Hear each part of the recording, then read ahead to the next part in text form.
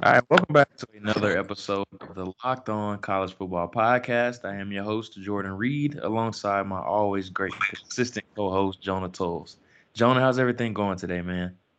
Well, I figured out that Mike McCarthy and Jerry Jones had a sleepover, so I don't know how you're feeling about that, but it's interesting. It's interesting. Mike McCarthy, new head coach. I like the hire. I think it's gonna be great for Dak Prescott. And then in other non-Dallas Cowboys news, we got a lot of big decisions made from seniors and guys coming out and staying in school. So it's gonna be really interesting to kind of see the dynamics of these decisions of where to stay or to go. I mean, we've already seen a couple of top prospects make those decisions for us. It seemed like an under-the-table agreement between those two while they were still trying to figure out the Jason Garrett situation. But Jerry Jones already knew what he wanted to do with Jason Garrett. It was wildly speculated that he was going to wait until his contract expired on the 14th, I believe it was, but that proved to not be true. And he already knew he had his guy in Mike McCarthy. And I actually like Mike McCarthy. He's one of the better head coaching candidates on the market. And I know his message got a bit stale in Green Bay and his offense got a Right. little bit outdated there as far as what he wanted to do. But he's a proven winner. He's won a Super Bowl. And he's done a lot of really good things in Green Bay. And I think he could bring some really good stability to what the Dallas Cowboys want to do in the future. Absolutely. And and a lot of people don't talk about Mike McCarthy enough because I'm not just saying this because he got hired by the Cowboys. Now, this guy, I've always had a deep respect for him because you remember Brett Favre at the end of his career in Green Bay, it was really spiraling downhill. I think he finished the season where I think in 2004, 2005, where he had 20 touchdowns and 29 interceptions. He was like age 36. His career was spiraling. He was about to retire. He was about to be done.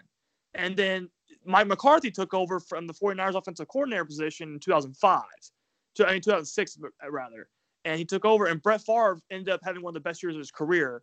And then obviously Aaron Rodgers came to play, and then all that kind of revitalized Brett Favre's late career. And so I think that's one of Mike McCarthy. What doesn't get enough credit for is his ability to develop quarterbacks and ability to maximize quarterback play. People are telling me on my mentions at Twitter, like, what did Mike McCarthy do? I'm like, well, he won a Super Bowl with Aaron Rodgers. I mean, Right. he also beat the Dallas Cowboys twice in the last two serious playoff runs this team had. So it's a lot of Cowboys fans don't like the hire. And I don't understand it because there's so much gripe about those Packers losses, whether it's the Dez catch, or the Jared Cook toe tap, or whatever it may be. The other coach on the sideline was Mike McCarthy. So now you got him in Dallas. I like the hire a lot. Above all else, is a great thing for Dak Prescott. But recent reports are saying that he's going to work with Kellen Moore to work on a new creative offense. And if new reports are true about McCarthy kind of reinventing himself as an analytics guy, I really like the potential of that Moore McCarthy offense and what that could look like. Because no matter what you could say about Kellen Moore being the offensive coordinator last year, that wasn't his offense. That was Jason Garrett's offense, and he was just calling the plays. Kellen Moore is going to have a lot more creative control this year, and I cannot wait to see what that playbook's going to look like with him and McCarthy at the helm. It'll be really exciting just because I think he's going to bring some really good things to Dallas. But what's really going to be interesting to see is he's talking about all these analytically driven things that he's going to make or alterations to his offense. Now, let's see once he gets in those situations if he's really going to apply some of that stuff. I think that's the thing that's going to make or break McCarthy's tenure with the Cowboys just because he seemed like he was their guy from the outset. And we'll see what does happen with that situation. But it's really going to be fascinating. But NFL talk. That is, of course, the central idea of this podcast, of course, but we are the Locked On College Football, so we have to center it back a little bit and really back into the college football world. We did have a big decision yesterday from Tua Tagovailoa. He finally announced that he is officially declaring for the NFL draft. It's the thing that was widely speculated that he was going to do, but nobody really was for certain what he was going to do. And I know a lot of people tried to make a big fuss about Nick Saban and him having a press conference, but the last time Nick Saban has had a press conference with somebody that went back to school was with Mark Barron many years ago. So it was pretty much clear what Tua was going to do. And they had a very similar press conference last year with all the Alabama players that ended up declaring for the draft. So Tua officially enters his name into the NFL draft. He throws his name in the hat of many first round quarterbacks that we are expecting to hear possibly in the top 10 to 15 picks. And there's already been a lot of fuss about exactly where Tua is going to go, whether that's 3 somebody trading up with in front of, well, I shouldn't say in front of, exchanging selections with the Detroit Lions, or if the Dolphins wait at 5 or the Chargers at 6. There's a lot of different places where Tua could go. But do you think this was the right decision for him to come out? Oh, absolutely. And we talked about on last episode too. There were zero pros to going back to Alabama. I mean, I read today a tweet that said, very similar to what I echoed yesterday, was that if Tua went back to Alabama, it wouldn't have been an evaluation period. It would have been a devaluation period. Teams would have been talking themselves out of Tua Tagovailoa for another 365 days, as opposed to talking themselves into him in his pre-draft process here in 2020. So it's a great decision for him because I think if he's going to take a redshirt year, it'd rather be in the NFL, not just because he's going to get paid, and obviously that's a big incentive in itself, but that you're going to get NFL coaching and you're already drafted and you're pretty much securing yourself, I think, a top 5 to 10 draft pick. Whereas if you wait another year, the unknown just becomes even bigger. So I think Tua made the right call here. Strike while the iron's hot. He really accomplished everything he needed to in college. I mean, this guy is just so accomplished. I'm a big fan of Tua, and I think when he becomes healthy, I think he has potential to become a franchise quarterback. And I think a lot of these teams in the top 10 are saying, thank God. I mean, the biggest sigh of relief. It's about the Dolphins, the Chargers, these teams, the Panthers even, teams that are in the top 10 that may want to trade up for a guy like Tua. If Tua went back to school, we'd be fighting over, Justin Herbert, and then Jordan Love would be a top 10 pick if Tua went back. So I think a lot of these teams are taking a big sigh of relief that they won't have to reach, I think, for more of a project in that top 10 range. Yeah, and it's going to be really interesting to see exactly what happens with Tua as far as how does the NFL view him. And everybody on Twitter seems to love him. Think he's going to go 3, 4, 5, 6, 7, 8, somewhere in that range in the top 10. But we don't know how the NFL values him, and we don't know exactly his medical situation as well. There's going to be mixed opinions about them. There's going to be multiple teams that evaluate his medicals as far as the hip, the ankle surgery on both ankles, and then the other things that he has had throughout his career as far as the nagging injuries. And in his situation, everybody knows that durability is a huge question mark surrounding his draft stock right now. But me personally, I still will be willing to take the risk on him inside the top 5 just because I love what he Absolutely. brings. I love what he brings to the table, man. I'm a huge fan of Tua Tagovailoa and what he brings to the table from an accuracy standpoint, decision making, and I just love the quiet but confident demeanor that he has about himself. And I was listening to Todd McShay on his podcast the other day, and he was talking about how when he was down at Alabama prior to, I believe it was the Mississippi State game, he talked to Tua. He had a sit down conversation with him. Actually, the game that he got hurt, he was in the facility talking to him. I believe it was like a Wednesday or a Thursday doing game prep. And he was saying within 20 minutes of talking to him, you could just tell how he has a presence, how he has a presence, and he's able to light up a room. And you just love having that aspect about a quarterback. And he's just a guy that is just going to absolutely crush the combine meetings with teams. And I think that's where teams are really going to fall in love with him, and not say to look past the injuries, but I think it's really going to help them as far as his evaluation and the presence that he has in the room with them. Yeah, I'm going to play devil's advocate here, and the listeners know that, our stance on Tua Tagovailoa. I mean, you and I both love him. He was our top quarterback coming out before the draft, before the season started. We're big fans of Tua. But just playing devil's advocate here, NFL front offices and scouts and player personnel decision makers, they're like the Supreme Court. They need a precedent to make a decision on this kind of stuff.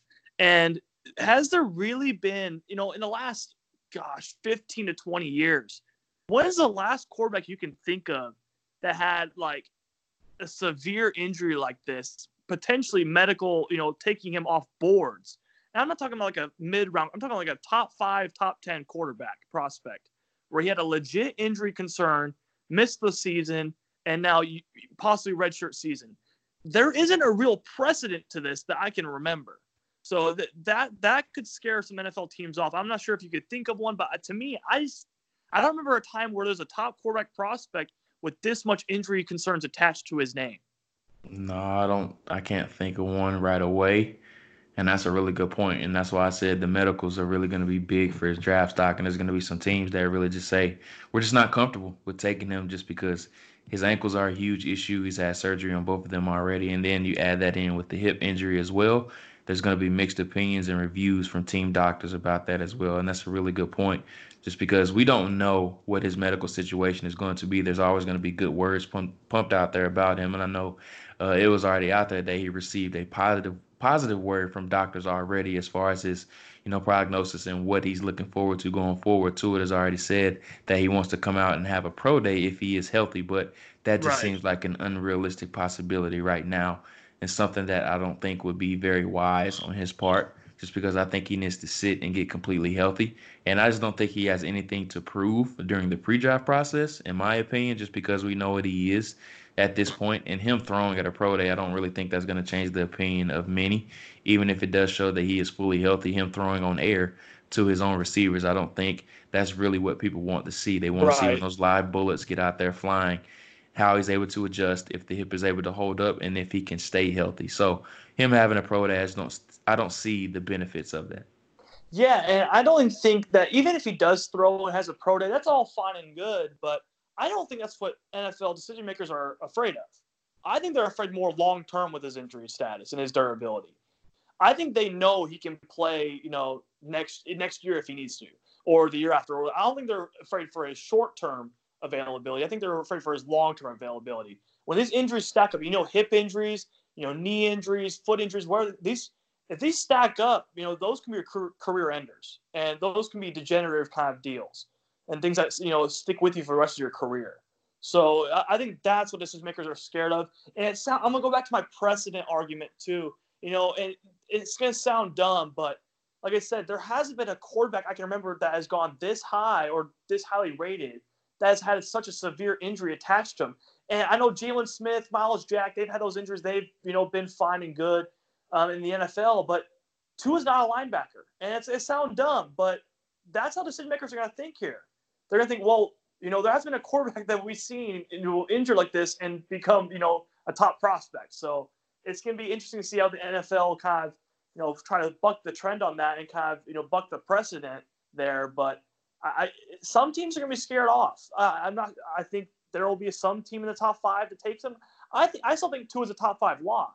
But I'm just saying there are some teams that will not have him on their board because of that precedent that has not been set yet. Definitely a fair argument. But I want to move on just because we have a really interesting show today, just to give you guys a quick rundown of some of the things that we're going to talk about during this entire segment, or entire show, I should say. We've already talked about Tua Tagovailoa's decision and how he has already declared for the 2020 NFL Draft, but there's been a lot of news as far as guys declaring or returning for their senior or even junior season, redshirt junior seasons. And Devontae Smith is one guy that we will get to. Henry Ruggs, Xavier McKinney, Jerry Jeudy, Donovan Peoples-Jones. Those are some of the names that we will debate. But we also will end the show talking about Jalen Hurts and how he has accepted his Senior Bowl invitation, a guy that I'm really looking forward to watching down there in Mobile. So we'll get to that in the last segment of the show. But before we get to that point, I want to remind our listeners about Breaking Tea. If you are looking for a last minute fun sports gift for the holidays, go to breakingtea.com/locked on. Breaking Tea makes sports t-shirts around teams' passion moments. Great for all fans. You can go to breakingtea.com/locked on and then feel free to search the site for great shirts and fun sports gifts. So make sure to check out breakingtea.com/locked on. That's LOCKEDON. All right, so let's get to some of these names. Let's start with the guys that have actually declared for the draft first. And we have a very Alabama heavy show, and there was no intent on doing that, but we just listed some names of the guys that have officially declared here recently in the past few days. And the first guy that I want to start with, I want to get off to a fast start, and this guy is the definition of fast, and that's Henry Ruggs III. I'm a big fan of him. I love what he brings to the table. And we've seen guys like John Ross and guys of that nature go in the top 10 of the draft. And that's not to say that Henry Ruggs will end up going top 10, but he's going to run 4.2 at the combine. I think he's going to jump a vertical of 40 plus at the combine as well. I think his numbers are going to be stupid. They're going to be ridiculous the way he tests at the combine. It wouldn't surprise me if he does sneak inside the top 12 picks, and just what he brings to the table. Every team loves adding speed to their team, and that's something that Henry Ruggs does. That's an asset that he does bring to the table, but he's not just a speed demon. He's a guy that runs a well-diverse route tree as well, and that's something that I love about him. Very strong at the catch point, Body strength is spectacular. Go up and get it type of receiver, even for his smaller stature. I'm a big fan of Henry Ruggs, man. He's gonna be right there neck and neck with Jerry Jeudy and C.D. Lamb for me, but he brings a different type of a skill set just because I wouldn't say he's a bit of a boomer bust guy, but I'm more confident in him being more of a boom guy as opposed to a bust guy, just because he's not just a speed demon and he offers much more than that. Oh, and I love that your last sentence there. He's not just a speed guy. You look at him on tape, man. This guy has an excellent route running, skill set and package. This guy gets off clean at the line of scrimmage. This guy has clean breaks in his routes. He's a natural hands catcher. I love his ability to catch points, consistency there. I think you just want to see him get a little stronger to develop against press coverage. I think that's where he had a little bit of trouble this year. But man, this guy has just elite speed. This is why bold prediction here. I think Henry Ruggs is the first receiver drafted in April. I think over Oh CeeDee wow. Lamb and Jerry Jeudy. And and he won't be the number one receiver on my board. CeeDee Lamb will be the number one receiver on my board. I think you can pretty much pencil that in. But Henry Ruggs is the guy that's going to run sub 4.3 at the combine. He's going to jump over 42, 43 inches on the vertical. This guy's going to look like an athletic freak. And then you look at his tape, this guy has excellent tape. He's not just a burner. He's not just John Ross or Corey Coleman where he has some drops on tape. This guy is a natural hands catcher, good route runner with 4.2 speed. And he's a bigger version of those guys. And those guys were the first receivers drafted in their class. So it's one of those things where it's like, I think Ruggs is going to be so highly valued by teams. And especially after the combine, there's going to be some owners who are going to be there and just like, wow, we got to take that guy. And whether it's the Raiders trading up or the Jaguars taking him, I think Ruggs is going first among his wide receiver class. And it wouldn't surprise me at all considering the combine he's going to have. And look at Jeudy and Lamb. Jeudy and Lamb, the reason why they would go over Ruggs, I think, is because A, their production, and B, I think they have better tape and traits. But it's not going to be the pre-draft process. It's not going to be the combine. It's not going to be the pro days because Ruggs hasn't beat both there. If there's a way for Ruggs to catch up and kind of make himself up as the number one receiver on most boards, it's going to be after the combine. And I think that's what's going to happen. And it only takes one team. And I think Ruggs is going to be the first receiver drafted, knowing recent history and what Ruggs is going to do in the pre-draft process. And I forget who tweeted it out. I can't really remember. I believe it was an Alabama beat writer saying that he got a second round grade from the NFL Draft Advisory Board. I think that's going to change once we get closer to Oh, April my and gosh. people Jedrick start to Wills catch up apparently on got a him. second-round grade. Yeah, Jedrick Wills is yeah, going fourth overall to the Giants, my friends. I would not doubt that at all. And it was funny seeing Ty McShay's graphic of all the Alabama guys when they were playing in the bowl game against Michigan. Jedrick Wills was not on there at all. So a lot of people are really still playing catch up on his tape. And I want to give some credit. I want to give some credit to Dane Brugler from the Athletic. He was one of Oh, the first guys absolutely. I did see that was on Jedrick Wills. So kudos to Dane, a guy I highly respect in the industry. So And, kudos to and, him and and him another thing on identifying. Dane did it when it was not popular at all. Yeah, Like it was one of those things where he went out on a limb to do that, and when he said that, it was crazy. So big kudos to Dane on that because I know that took a lot of guts. yeah, it definitely did. But another guy, or the next guy, I should say, that I want to get to, still staying Alabama heavy. We might as well go through all of those guys. And he recently declared a couple days ago Xavier McKinney, the safety from Alabama. I am a big Xavier McKinney fan, man. Go and watch him against South Carolina. He is doing it all. He's playing in the box. He's playing on the roof of the defense. He's playing strong safety. He's being a blitzer. He brings everything to the table. And don't be surprised if he is the first safety off the board in this draft. And yes, I said it ahead of Grant Delpit. That would not I surprise me at am all. with you. I think he's much more versatile than what Grant Delpit does bring to the table. I think even though Grant Delpit will be a much better athlete than what McKinney does test, I think McKinney brings much more versatile skill set to the table. He really does it all, man. I'm a big fan of Xavier McKinney. Jordan, we gotta stop agreeing on stuff, man. The listeners are gonna tune out. They're gonna give us 1-star reviews for this podcast. We just keep agreeing on things because, as I tell you, Xavier McKinney to me is my top safety. You watch his tape. Forget South Carolina. Watch LSU. That one too. The Yeah. biggest game of the season. This guy was the best defensive player on the field, arguably for both teams. This guy was awesome. Just a blitzer, a slot coverage man defender. This guy can really do it all. A Swiss Army knife with a lot of athletic upside. I'm a big fan of Xavier McKinney. I think he deserves to be a top 15 pick. The question is that a safety position, does the NFL value that position highly enough for him to go that high? I don't personally think so, but I think he's in play for a team like Dallas at 17, a team that needs playmakers, a team that needs a guy who can make plays in the back end. And McKinney is exactly that, who can play a variety of different spots. I think he can play almost every position in the secondary other than probably outside cornerback. So this is a guy that I think, can be a chess piece. You can move around. With Delpit, I think Delpit to me is just a deep safety. I don't know if you can trust him enough in the box with his open field tackling inconsistencies to really put him in that spot. So if you're looking for a guy that can really do it all and position flexible, scheme flexible, McKinney's going to be your guy. I understand certain teams are going to have Delpit higher because they'll have a stringent scheme surrounding him to mask his weaknesses where you don't have to come up and run scores often and not be a primary run defender.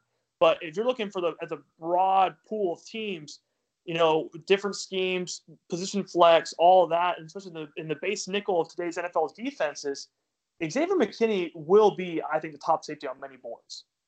I agree with you, man. I'm a big fan of Xavier McKinney, and I love that you brought up the LSU game as well, just because he had, I believe it was a strip sack early in the first half of where he was just a heat-seeking missile off the edge. He ended up sacking Joe Burrow, strip sacking it as well. So I'm a big fan of him. I love what he brings to the table.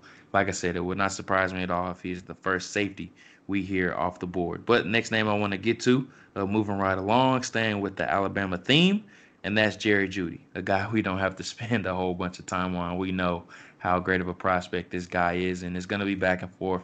And I think he's going to be all over boards as far as interchangeable between him and CeeDee Lamb, and also Henry Ruggs III as far as the top receiver on teams' boards. But I think he was a little bit overvalued early on in draft season just because he was a highlight reel waiting to happen. And a lot of people were saying he was going to be a top 5 pick. People comparing him to Odell Beckham Jr. I thought those comparisons were a little bit rich. And even Odell he wasn't a top 10 pick. I think Odell went like 11 or 12th or something like that when he was picked by the Giants. So I still think I see Jerry Jeudy going in that range. I think he'll end up going in the top 10 to top 15. I think that's a fair range for him to go. But as far as what he brings to the table, I mean, you talk about a guy that he has elite separation abilities, and we both know separation is king in the NFL, and that's one of his best assets. So I think he'll be just fine. But I think the weight concerns, I think that's a bit of a concern about him. And we really haven't seen him play a whole bunch on the outside just because that's where Ruggs and Smith have played, and Waddle as well. Jeudy has really dominated for the most part in the slot. And maybe I don't really know whether that's because of personnel that they do have or if he's just not as good on the outside. I think that's a big question mark that I do have with him. Just a lot of his production has come from the slot. So it'll be a question mark and it'll be a mystery until he gets to the NFL as far as how good he is on the outside. But that's okay if he's not as great on the outside. I think he's a guy that can dominate in the slot in the NFL as well. So, of course, I'm a big fan of Jerry Jeudy. He's going to be a slam dunk first-round pick. And what's the main comparison I've given Jeudy throughout this entire process? It's Amari Cooper, the guy who he succeeded at Alabama, 5-6 years ago. This is a guy that, great route runner. You said primarily his best play is in the slot. Very similar to Cooper. Cooper's best play, I know Cooper lines up a lot on the outside for Dallas and previously the Oakland Raiders, but his best games and his best performances come from the slot. And it's because he has more room to operate. He has a two-way go. This is a guy, Judy's the same way. And I think if a team's creative enough to use Jeudy like that, Jeudy can be, a perennial 100-catch receiver. I don't think anyone doubts that. I think people question, I guess, his athletic ceiling compared to guys like Ruggs and CeeDee Lamb. Because CeeDee Lamb's a guy who can go up at the catch point and, be a red zone threat, kind of like a DeAndre Hopkins, do-it-all kind of player. Ruggs can take the top off the defense. Judy's more of like the underneath, good route runner, but he's not going to take the top off the defense. He's not really going to separate at the catch point. He's not going to catch, in terms of contested situations, he's not as good as a guy like CeeDee Lamb or even a guy like Henry Ruggs, for that matter. So it's going to be interesting to see where the NFL values him. But I think he's Amari Cooper 2.0. I think he's a top 10 player in this class still. I'm willing to bet on him just because his route running and release package alone. So I think that translates the most to the NFL. You talk about separation is king. Absolutely it is. And one of the biggest things that translates to the NFL, like I said earlier, is winning at the line of scrimmage. And Jeudy does it better than any receiver I've ever scouted in terms of getting off the line of scrimmage. Look at Keenan Allen. Look at Amari Cooper, Stephon Diggs, Michael Thomas. These guys with the most advanced skill sets at the line of scrimmage. Jerry Jeudy has that. Right when he steps in the NFL, cornerbacks are going to have a problem going up against him in the line of scrimmage. So I don't have as much of a problem with him lining up on the outside and press coverage and all that, as I think he's going to get off clean. It's just a matter of him having his best play from the slot, similar to Amari Cooper and similar to Keenan Allen. Definitely. And the comparison that I made for Judy was Chad Ochocinco. I think he compares very favorably to him. Now, he doesn't play as much on the outside as what Ochocinco did play during his career with the Bengals, but as far as how they win with their quick twitch abilities, they're able to extend and catch the ball outside of their catch radius and just create so much separation. I think that makes them very favorable comparisons. But really excited about Judy. I love what he brings to the table. But before we move on, here's a quick word from our sponsors. All right, and we are back to continue the trend of guys that have already declared for the NFL draft. If you did miss the first segment, we talked about Tua's decision and how declaring for the draft will really help him. There really wasn't any benefits for him going back to Alabama for his senior season. We've already discussed Henry Ruggs III, Xavier McKinney, and also Jerry Jeudy. And we're going to talk about a couple more guys. Donovan Peoples-Jones is the next guy that I want to talk about, going away from the Alabama theme, but we will circle back to the Alabama theme once we talk about players that have decided to return next season in 2020. But I want to talk about Donovan Peoples-Jones, a guy that we have both agreed on that the NFL is probably going to be much higher on than what the social media world is right now. Tested out of the roof coming out of high school, five-star recruit, one of the best players to ever come out of Michigan. I believe he's out of the Detroit area, one of the best players to ever come out of that area. Was a slam dunk recruit or pickup for the Michigan Wolverines when he did sign with them. He really hasn't played up to his potential. He really hasn't matched that five-star mantra that he has had. But a lot of people have credited that to the poor quarterback play that he has had to play with, the mixture of schemes that he has had to incorporate or been exposed to. And when he has gotten the ball, he has shown some flashes. The Ohio State game this year was really one where he did flash, but drops has always been the negative against him. But I'm a fan of Donovan Peoples-Jones, but the first round talk that he's getting from some people, I think I'm a bit hesitant with that, but I would be comfortable with him on day two. But he is one guy that I think is really going to rise after the combine just because I think he's going to test really well. He's going to look really good in the workouts. And, of course, the pro day, he's going to catch everything. But I still would be a bit hesitant as far as taking him on day one. Oh, man, you talk about size, speed, specimen. Coming out of high school at 6'2", 200 pounds, a 4.45, and a 38.5-inch vertical jump. That was at 17, 18 years old. I mean, you're talking about 4 years ago. This is a guy that is going to blow. He's going to absolutely blow it up in Indianapolis. Yep. I think the NFL is going to fall in love with him, similar to how I think Henry Ruggs is going to blow up the combine. DPJ is going to do it for the tier 2 wide receivers. I think he's going to separate himself in that pack, especially with Devontae Smith going back to school, which we'll discuss later. But DPJ, man, this guy, I think, like we talked about earlier before the show, the NFL is going to be a lot higher on him than the scouting community right now is. I think this is going to be a classic case of the scouting community catching up to the NFL in terms of his evaluation, his correct projection. And I think it's me that late first round, early second round range. And you said earlier, drops have been the main concern.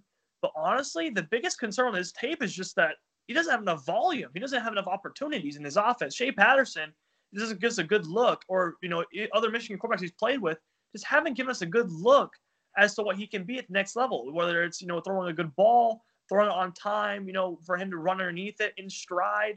He hasn't had a lot of those opportunities, so he's going to be a little bit unknown there, but the talent's there. And that's why he's going to get drafted. But if he was at Alabama or Ohio State, this guy might be a top 10, 15 pick.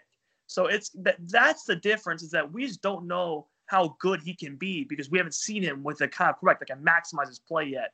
And that's why I think a lot of teams will be intrigued with him in that late first round, early second round range.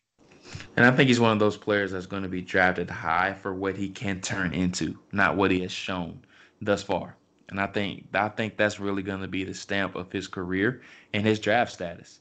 People are going to draft him early just because of what he can turn into. And for the old variables that I talked about previously, that's going to be, I don't want to say excuses for him, but that's just going to be the stigma around him. He just played in a poor offense with bad quarterback play, inaccurate quarterbacks that just weren't able to get the ball to him. But when they did get the ball to him, he showed so many flashes. Absolutely. Do not be surprised. This is a guy that, you talk about a guy, playing, drafting him for what he could become. And that's, You see that every year with a lot of his wide receivers. But don't be surprised if DPJ is one of the receivers from this class that has early production. And the reason I say that is because once you get him with a quarterback, a lot of people are going to be surprised with him saying, like, oh, we thought it'd be Judy, Ruggs, all those guys. DPJ is just as talented as those guys. We just haven't seen that. It's been masked behind this Shea Patterson, Michigan quarterback debacle with Jim Harbaugh, and we just haven't been able to see him. If you put him at Alabama, he's a top 15 lock. Easily, without question. That's the thing. This guy's a freak, and he has just so many solid traits you can point to on film, but he hasn't had the consistency or the volume of opportunities those other guys had. So don't be surprised if he goes to the late first round, playoff teams. Talking about New Orleans, Green Bay. Green Bay's looking for playmakers for Aaron Rodgers' last window. You put DPJ with Aaron Rodgers, what a big jump from Shea Patterson to Aaron Rodgers, my friend. DPJ will put up big numbers in that offense. And I think, it's honestly the best thing for him. You would rather him go to an offense where he finally has good quarterback play as opposed to a team like Jacksonville where he has a lot of turmoil and quarterback, change there. So I think DPJ going to a team like Green Bay, New Orleans would be a perfect fit. And don't be surprised if he'd be an early, offensive rookie of the year candidate over there if he goes over there. Even though receivers historically don't have great rookie seasons, that looks to be bucking the trend now with DK Metcalf and A.J. Brown really turning that around for the Titans and Seahawks respectively this year, though. We'll see what happens with DPJ. Big fan of him coming out, and I think he's going to be drafted high. How high? We don't really know. But he's going to crush the combine. I think he's going to crush the interviews. He's going to look really good in the drills just because that's where he dominates. That's really his domain. But I want to move on to the next person. And we're talking about a guy that decided to return to school, surprisingly to some, and that is Devontae Smith, the wide receiver from Alabama, circling back to the Crimson Tide theme. That really came as a shock to some people, but it really wasn't for me. This really was widely speculated, something that was circulating in scouting communities already. It's just that he wanted to gain some weight. He wasn't really comfortable with coming out. And I know some people had him in the first round of their mock drafts and, early second round. I think that was the latest that he was projected to go. But I love everything that he brings to the table, man. Out of all of the Alabama receivers, he probably is my favorite just because I think he's the best route runner out of all of the top guys that they do have out of the four. I love the consistency that he shows, the unselfishness that he shows. He goes down, he runs down on punt team. He plays on every single special teams. So that just shows you the type of demeanor that he has and the type of teammate that he is. Even though he is a bit slight, I think he plays much stronger than what his body indicates. And I love everything about Devontae Smith. I'm a big fan of him, and he's easily going to be atop probably every single wide receiver awards list next year going into 2020. Yeah, and we talk about, strike while the iron's hot, went back for all the right reasons. This guy was the number 3 receiver, by all regards in the draft community behind Judy and Ruggs in the Alabama offense. Despite arguably being the most productive receiver in the offense this year, he was really considered the 3rd player in that wide receiver core. And now he goes back with Jalen Waddle to kind of make a bigger name for himself, a second-year guy, bulk up, add some muscle to his frame. This is a great decision on all fronts for Devontae Smith. Improve his draft stock, kind of create his own name and identity, and as a draft prospect, and not staying in the shadow behind Ruggs and Judy. I think it was a great decision on that part. But man, I'm with you on his skill set. I thought he had the best body control at the catch point of any receiver I've watched this year. This guy just has a feel for adjusting to the ball in the air. You're getting his feet down. This guy just has so much control in the air that you don't see in college guys. NFL players, they adapt because it's the 2-foot roll versus the 1-foot roll. This guy just has amazing footwork and body control to contort his body, adjust to the ball in the air. I love everything about Devontae Smith as a route runner. And then you saw his speed against teams like LSU, Ole Miss, where he broke free for like 800 yards. This is a guy that I think is going to have NFL success. But now we're going to have to wait for 2021. And I'm willing to wait because I think this guy's a lot of potential. But I think that could be even more maximized if he gets stronger. That was the biggest question I had regarding him being a first or second round guy. If he can get stronger, the ceiling is through the roof for this guy. And to quote Michael Jordan, the ceiling is the roof for Devontae Smith. I mean, I'm a big, you know me, I'm a big fan of Devontae Smith. Ever since the LSU game, this is a guy that really put his name on the map. And he has a chance to create an even bigger map for himself in 2021 with Jalen Waddle right next to him. We're both big fans of Devontae Smith, and it seems like we do agree on everything. We want to apologize for all of the listeners out there that are listening for some type of debate. Just wait until about 2 weeks when we get down to Mobile. There's going to be a lot of debate and a lot of back and forth between us two, just because we're going to see some Specifically things at around Jordan practice. Love. Oh yeah, I Specifically already know about that's Jordan coming. Love. I know that's coming. I'm gonna try to keep my hard eyes off Jordan Love as best as I can and grade him fairly. But before we move on and we talk about Jalen Hurts accepting his invitation to the Senior Bowl, here's another quick word from our sponsors. All right, we are back from the break and we are discussing Jalen Hurts accepting his Senior Bowl invitation. And this is something that popped up randomly on Twitter last night. I can't give credit to the guy that tweeted it out, but he said he spoke to Jim Nagy last night and Nagy confirmed to him that Jalen Hurts had officially accepted his Senior Bowl invitation. And we saw it officially from the Senior Bowl website, or I shouldn't say website, Twitter account. They confirmed it that Jalen Hurts did in fact accept his Senior Bowl invitation. So, just your overall thoughts on that and what he can gain from participating in the Senior Bowl. And here's the thing about all-star games in the pre-draft cycle that I want our listeners to understand is that the old scouting kind of philosophy on all-star games is that you can do nothing but help yourself. Because what's the worst thing you can do? You can, bomb the practice, bomb the game. But old scouts and coaches are going to see that as, well, he only had a week with the players. That's not going to mean nothing. I mean, if he has bad throws because he didn't, had no chemistry with the receivers, so what? 1 week with those guys. They're going to go back to the tape and watch that and evaluate from there.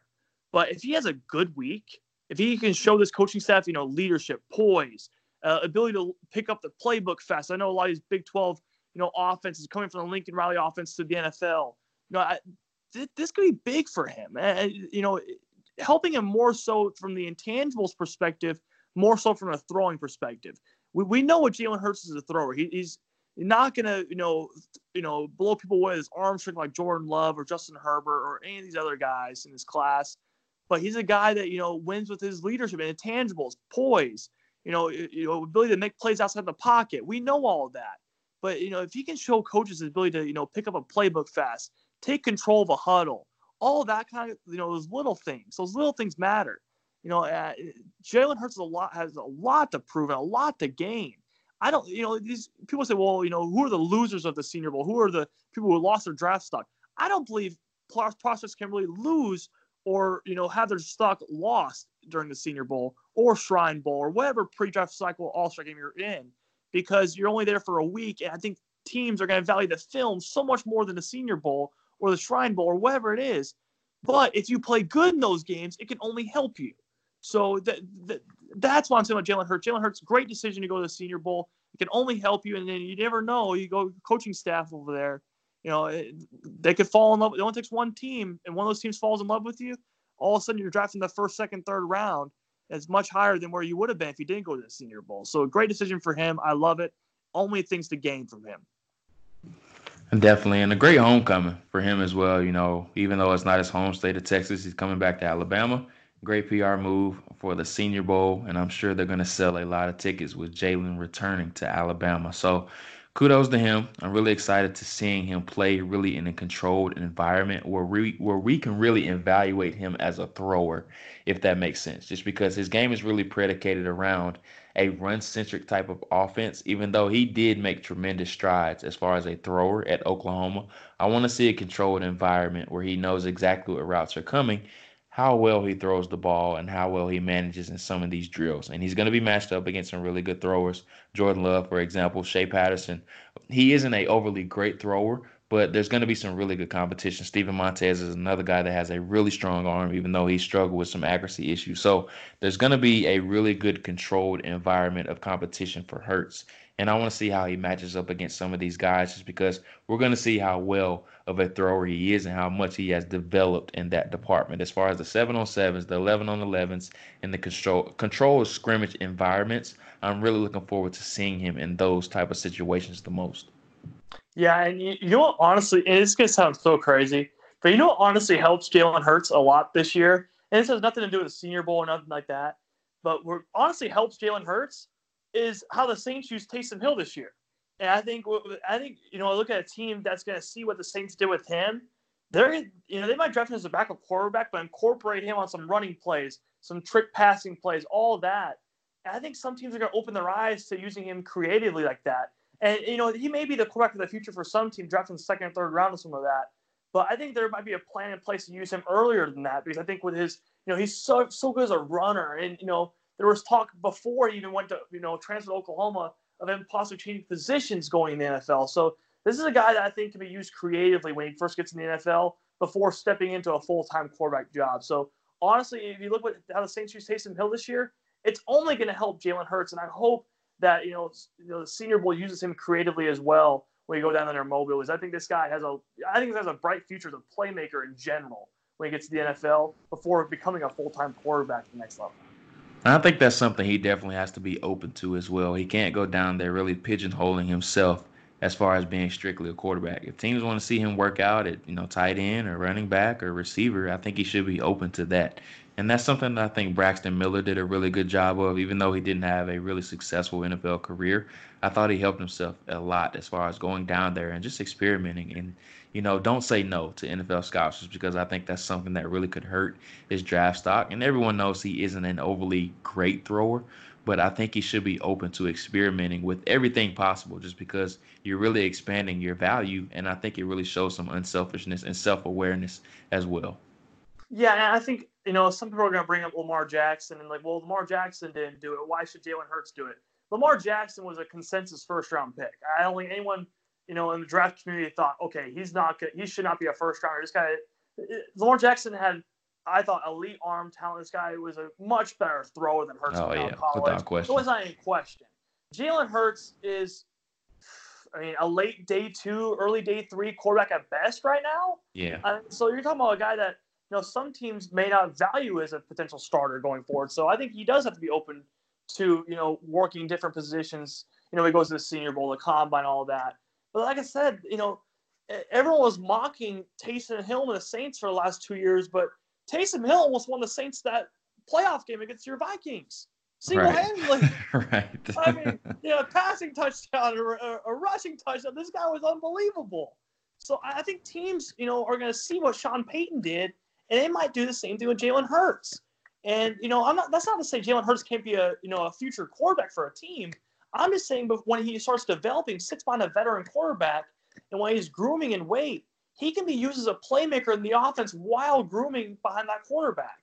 Just as I think the Saints are doing with Taysom Hill. So I think Jalen Hurts, if he's open to that, that's only going to help his stock. And I hope the coaching staff, whether it's the Lions or the Bengals, whoever coaches him, that they use him in that kind of creative manner. They ask him to do certain things. So I think that's only going to help his career if he does those kind of things. Definitely, man. I'm so pumped about the Senior Bowl.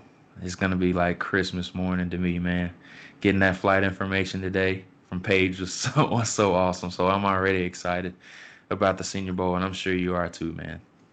Oh, dude, I can't wait. Dude, you talking about getting the email notification, man? I got the same one you did, my friend. Oh my god, and I got the same email credentials you did too, my friend. It's gonna be so fun, and I wasn't able to go to the Senior Bowl last year, and I missed it sorely. Yeah. I went 2 years ago, and it was one of the best things I ever did. So I cannot wait. It's gonna be so fun. Just meeting all the players, talking to them, getting to know some of their backgrounds, their stories, all that, getting to know their why. And Yeah. that's my favorite thing about it is just talking to the players, talking to the coach, talking to the scouts about, what they know and kind of picking their brains. That's my favorite thing. So I can't wait for it. I can't wait to share it with the listeners. Man, it's going to be so much fun. Super excited about that. And speaking of which, a Senior Bowl player that I did have a chance to talk to over the weekend, Benjamin, I actually have an article coming out about that. It should be up to date on the Draft Network. Really good guy, man. Really enjoyed everything about him. Shared some really good stuff about his career, about Herm Edwards playing under him, or playing under Herm Edwards, I should say. The transition from Ty Graham to him, just everything that went about that. Really, really fantastic story, man. Coming from Nigerian roots, both his parents are Nigerian. played through a separated shoulder his junior year of high school. He Unbelievable. took me through that experience, and then everybody asked. Of course, I had to ask him how he graduated in 3 years. So he told me that he always wanted to be a lawyer, and then one of his biggest goals was to play in the Senior Bowl when he was coming out of high school and going to Arizona State. Wow. So what he did was, it's really incredible. What he did was he took 18 credit hours in the spring semester of last year, and then during football season this year, he took 21 credit hours in order to graduate Unbelievable. so he could play in the Senior Bowl. So kudos to him. I just want to thank him again for sharing the story. That story will be up, or actually is up right now, and I might actually release it for a podcast episode here later on in the week. Our phone Absolutely. conversation with that. So I probably will share that one day later Man, this week, just so you guys can hear his story. It's really incredible, and that's the great thing about it, man. I love getting to hear the other side of these guys' stories and getting to know them personally. Just because you can go on YouTube, you can type in their highlight, you can see these guys with their helmets on. But I love telling the story and finding out about them with their helmets off, just because that's something you can't type into YouTube or find out about. absolutely. And just sitting down with him, it was a fantastic experience.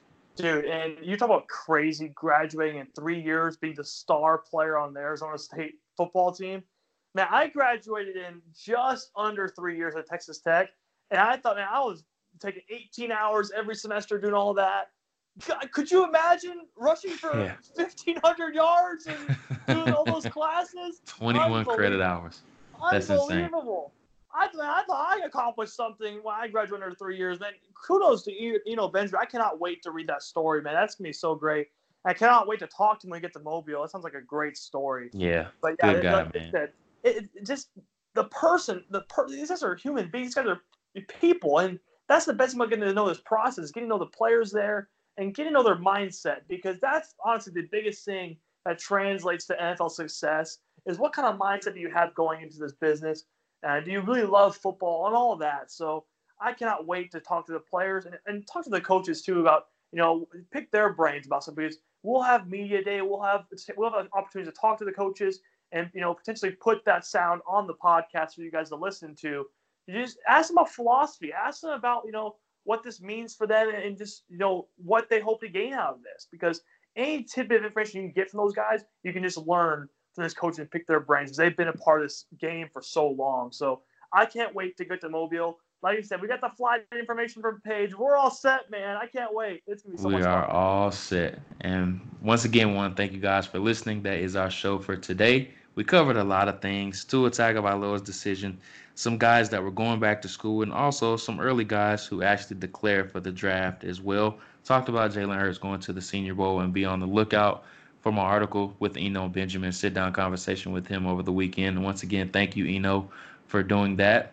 Kudos to you, and you had a fantastic career. Looking forward to talking to you again down at the Senior Bowl, as well as many other players as well. But for Jonah and myself, we are the Locked On College Football Podcast. Thank you guys for listening. We will be back tomorrow with plenty of other topics to discuss surrounding the college football landscape. Make sure you guys subscribe to the podcast if you have not done so already, and leave a 5-star review. Once again, thank you guys for listening, and we will be back tomorrow.